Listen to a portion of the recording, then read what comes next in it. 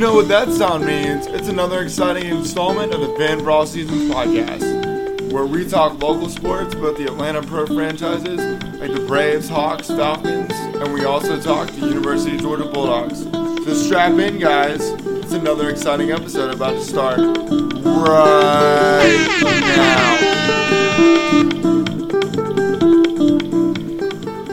What is up, Podcast Land? It is your host, Jammin Joe, of the Fan for All Seasons podcast. And on this week's episode, we are talking some Atlanta Falcons football, where the Falcons got the victory today, 24-10, opening the 2023 season against the Carolina Panthers.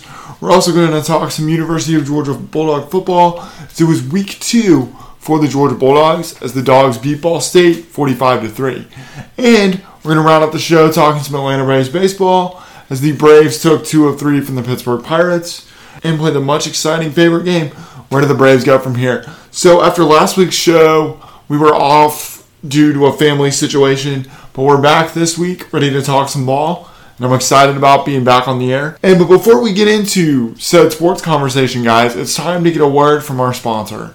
And Fan for All Seasons is brought to you in part by Georgia Smoked Barbecue, authentic original smoked barbecue catering. You can learn more at georgiasmoked.com. So with me across the way this week is the man, the myth, the legend, my dad. Dad, welcome back to the pod. Joe, it's great to be back with the pod, talking about our teams. This is a great time of year. Everyone's excited. The Braves are coming down the stretch, and the Falcons are kicking it off. So we had a home game against a divisional team and got off to a good start. So a lot to be excited about. Absolutely. And so on that subject of the Atlanta Falcons, they did get the victory 24-10. What were your initial impressions of this Atlanta Falcons team? Well, Joe, they were a little slow starting there. The first couple possessions really didn't look all that impressive. But things picked up. It was 7-7 at halftime, and the Falcons sort of dominated the fourth quarter, scoring 2 touchdowns in the fourth to salt away a 24-10 victory. So I was really pleased to see him finish strong. What did you think? A couple things stood out to me. I really liked the way the Falcons defensively made those adjustments because, as you mentioned, they started kind of slow, and then Carolina was down close. This was in the beginning of the game around the first quarter, and the Falcon defense rose up, so to speak, and on a 4th and short, they stopped Bryce Young. That really, I thought, kind of opened up the floodgates. And one Falcon in particular I thought had a really nice day, and that was one Jesse Bates with the 2 interceptions. This is the first 2 interception game of his career, and he also I really liked what we got out of Jesse Bates today. Well, it wasn't a recovery; it was a forced fumble. Forced fumble, my bad. But still, it was really great to see. He was the big free agent that they got in the. He signed the largest contract in the history of the NFL for a safety or defensive back. So that was good to see, and he started paying dividends first game. So. And Dad, something like you mentioned, they finished strong. The Falcons' running game. If this offensive line can keep creating holes for them, this running game has a chance to be really, really dangerous. Yeah, they, Bijan Robinson didn't have a perfect game, but he did give us some things to look forward to, get excited about, and we think he's something special. Tyler Algiers, again, he showed up and scored him a touchdown, So the Falcons did the hard, dirty work today, and it got rewarded with a victory. I do want to get your thoughts on Ritter really quick. I know he didn't really throw the ball a ton, but when he did, I thought there were a couple of throws that he made that were impressive, especially that one to Kyle Pitts late in the game to ice it. Yeah, that was a nice throw and really sort of put set up the last touchdown and the Falcons were able to put it away. So I guess what I would say about Ritter, I still need to see more, but I haven't seen anything that's just discouraged me. I'm seeing things that I can get excited about, and I'm hoping going forward it just keeps rolling. Right, exactly. I agree too. I still think there's more we need to see with Desmond Ritter, but I was pleased with what we saw in this first game. What do you think of the defense? Oh, well, we kind of talked about the defense already. With Bates' impact, I thought other guys on defense. Lorenzo Carter had a nice sack there late in the game. We're starting to see this defense fly around and be more athletic. And we haven't seen a Falcons defense, especially defensive line, look this athletic in a long time. I think you're right, Joe. Encouraging. Dad, a stat that stood out to me about the Falcons, this is the first opening day win for Atlanta since 2017 when they beat the Bears in walk-off fashion, coinciding with the weekend of Georgia-Notre Dame. That's crazy to think about. It is crazy that you'd go that long before you'd win an opening day game. So, anyways, that's good for the Falcons. It is good for the fans to be so positive. Exactly, because we know if the Falcons start winning, MBS is going to be a fun place to be. Absolutely. It really will be. So now we're going to wrap up our Atlanta Falcons talk. Okay. We're going to transition to the University of Georgia Bulldogs, who got it done yesterday, winning 45-3. What were your thoughts on Georgia on Georgia yesterday, on Saturday? You know, these first couple games are really sort of like practice. You know, the Dogs passed the test. They had some big plays. It's hard to read too much into these games where you're not playing against the strongest competition, but you know, they certainly didn't drop the ball, and you know, they played solid team ball, and I liked it. What did you think? What stood out to me, Dad, was Georgia's ability on defense. They had 3 interceptions yesterday that stood out to me. The first of those was by Malachi Starks, who I saw Aaron Murray tweet out yesterday. In his opinion, Starks is the best ball-hawking safety in the SEC, and I completely agree with him.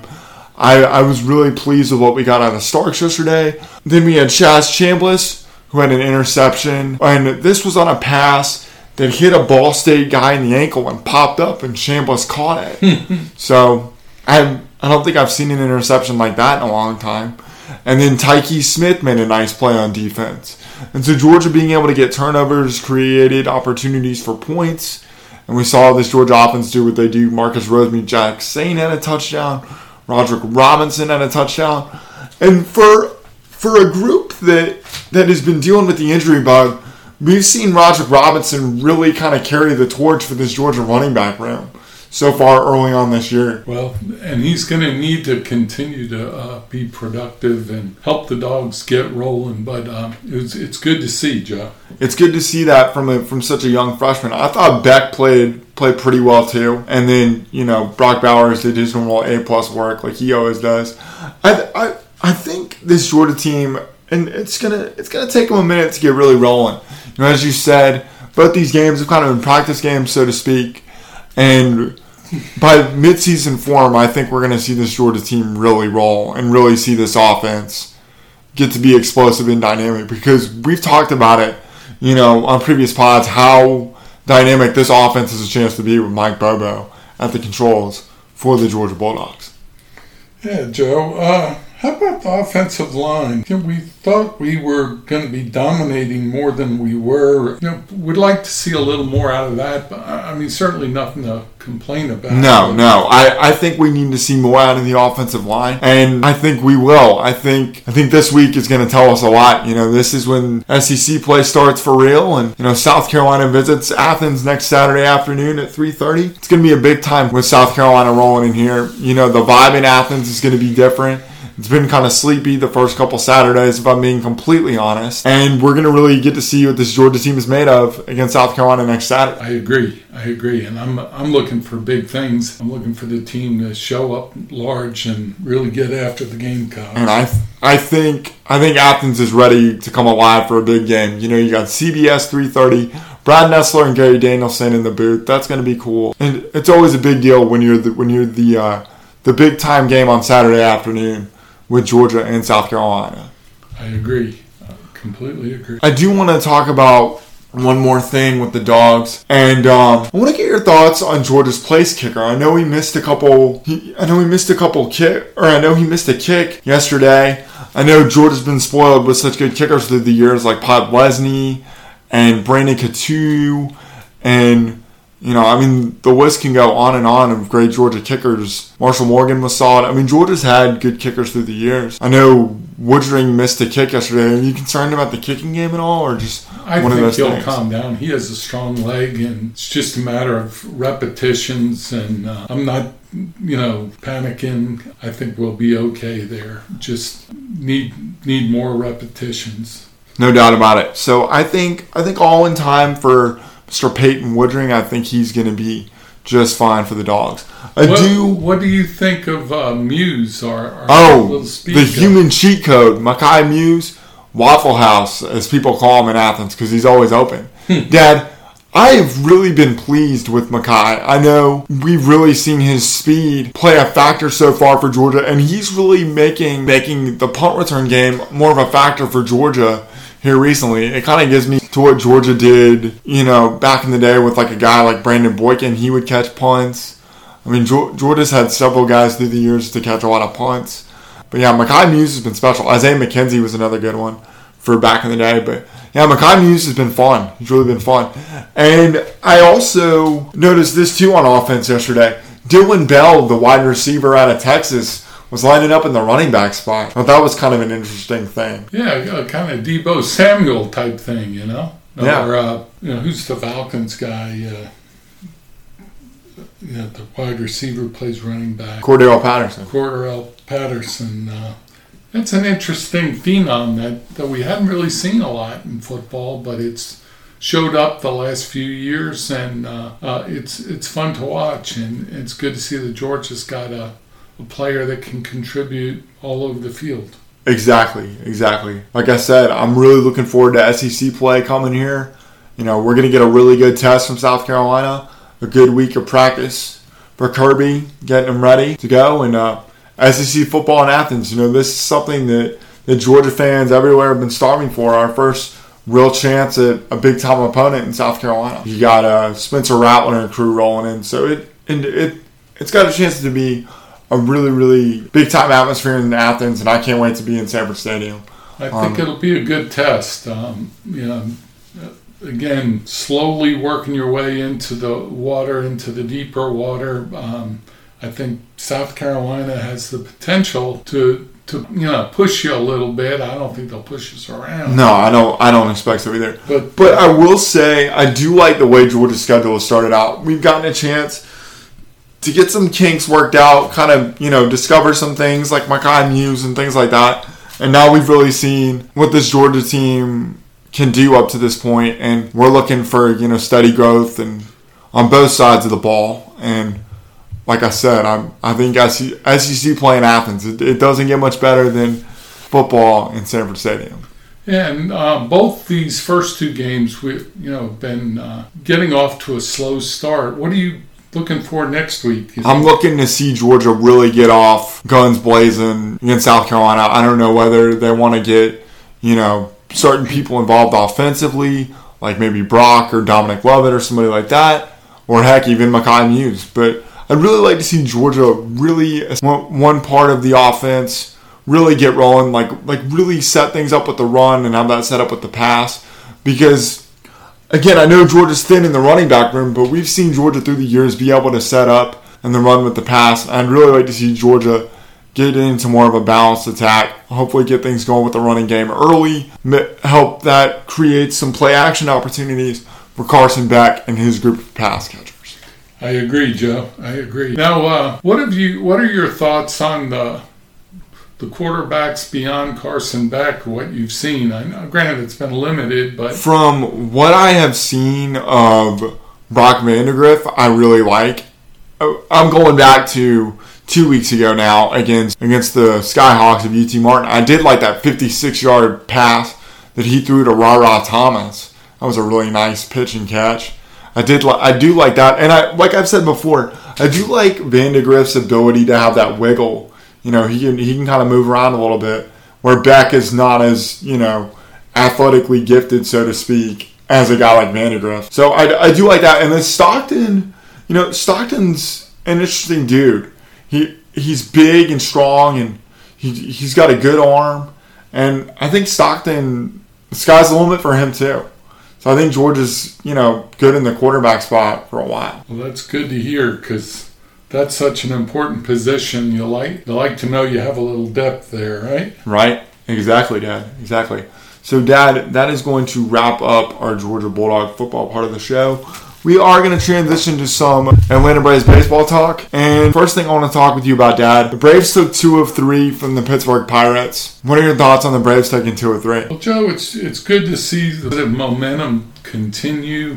I don't, be honest with you, don't know a lot about Pittsburgh, but I am, they are a major league team and you got to show up and compete. And so it was good to see the Braves come back. They were kind of behind the 8 ball most of today, down 2-0, getting kind of late into the game, but they were able to come back off the deck and scratch out 5 runs and and get the victory. It got rolling thanks in part to Michael Harris. He continues to play really good baseball for the Braves, not only in the field but also with the bat. I agree. I think it's going to be important that we identify our starting pitchers and pitching for the playoffs, and hopefully the rest of September will be devoted to that. I concur with that. I do want to talk about another thing in particular, and it was on Saturday, on the 9th of September. A Braves number was immortalized forever in the Raptors at Truist Park. It was number 25, Andrew Jones.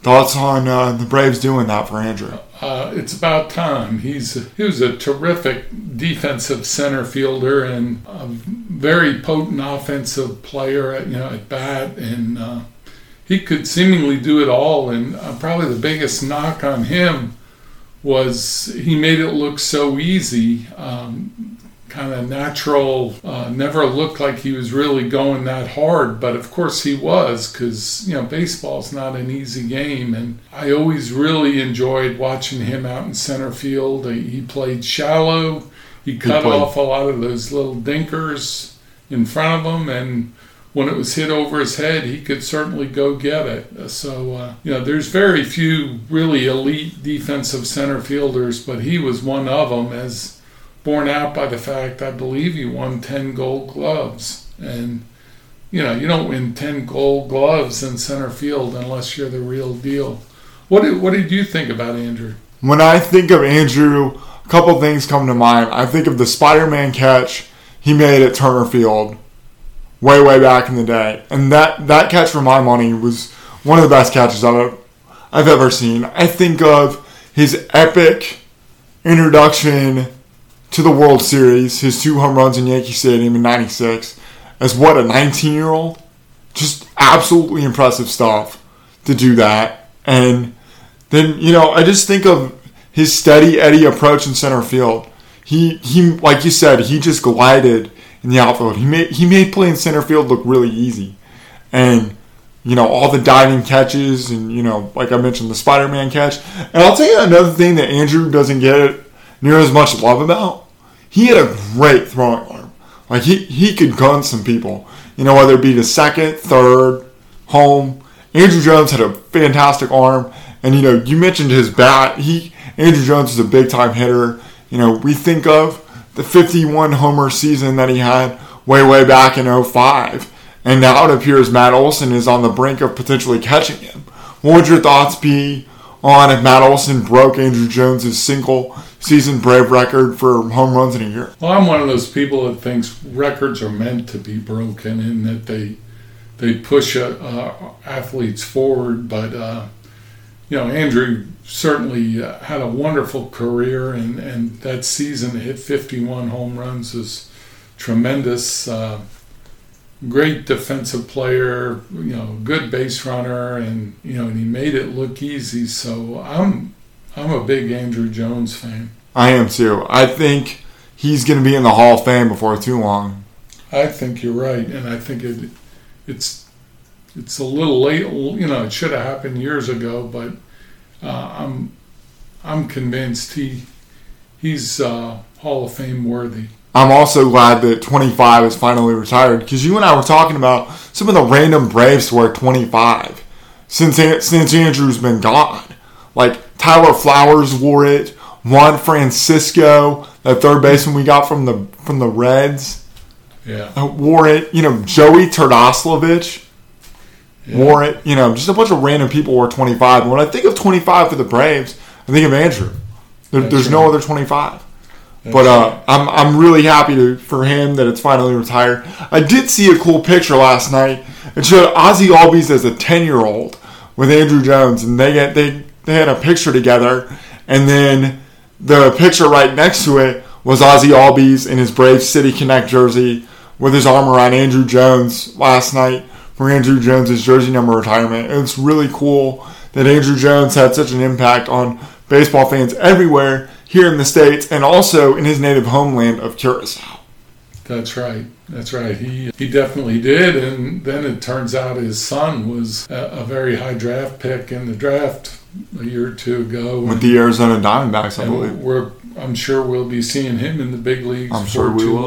I'm sure we will. So, where do the Braves go from here this week, Dad? The Braves go to the land of cheesesteaks, Joel Embiid, and the glorified Little League ballpark known as Citizens Bank Park, Philadelphia. That's right. So we want to see them keep the momentum going, right? Keep the momentum going because, correct me if I'm wrong, but I think the Braves might have a chance to clinch the division potentially on this road trip.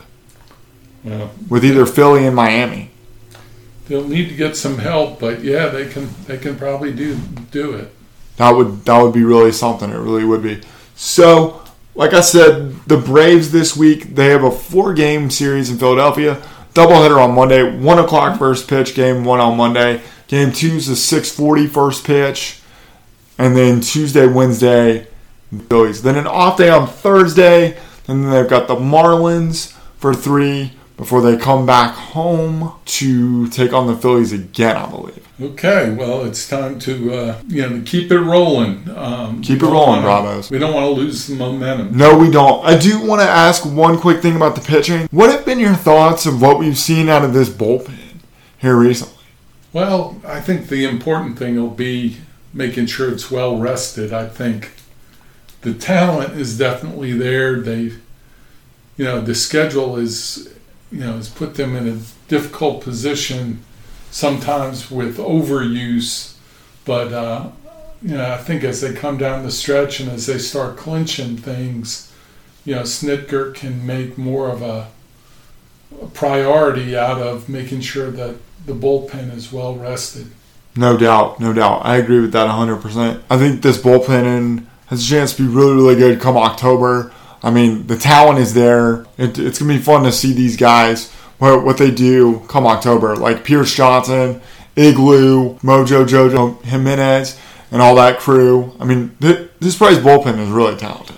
I agree, Jim. So, Dad, that is going to wrap it up for our Atlanta Braves conversation this week. And so now, guys, I wanted to tell you about fanforallseasons.com. It's our website where you can go. You can check out our merchandise store, shop merch tab, and they'll have all your merchandise needs met at the Fan for All Seasons merchandise store. Go into the shop merch tab. If you like this podcast, if you want to know more about us, you can find us on any major podcast platform. Give us a like, give us a follow. That is Fan for All Seasons.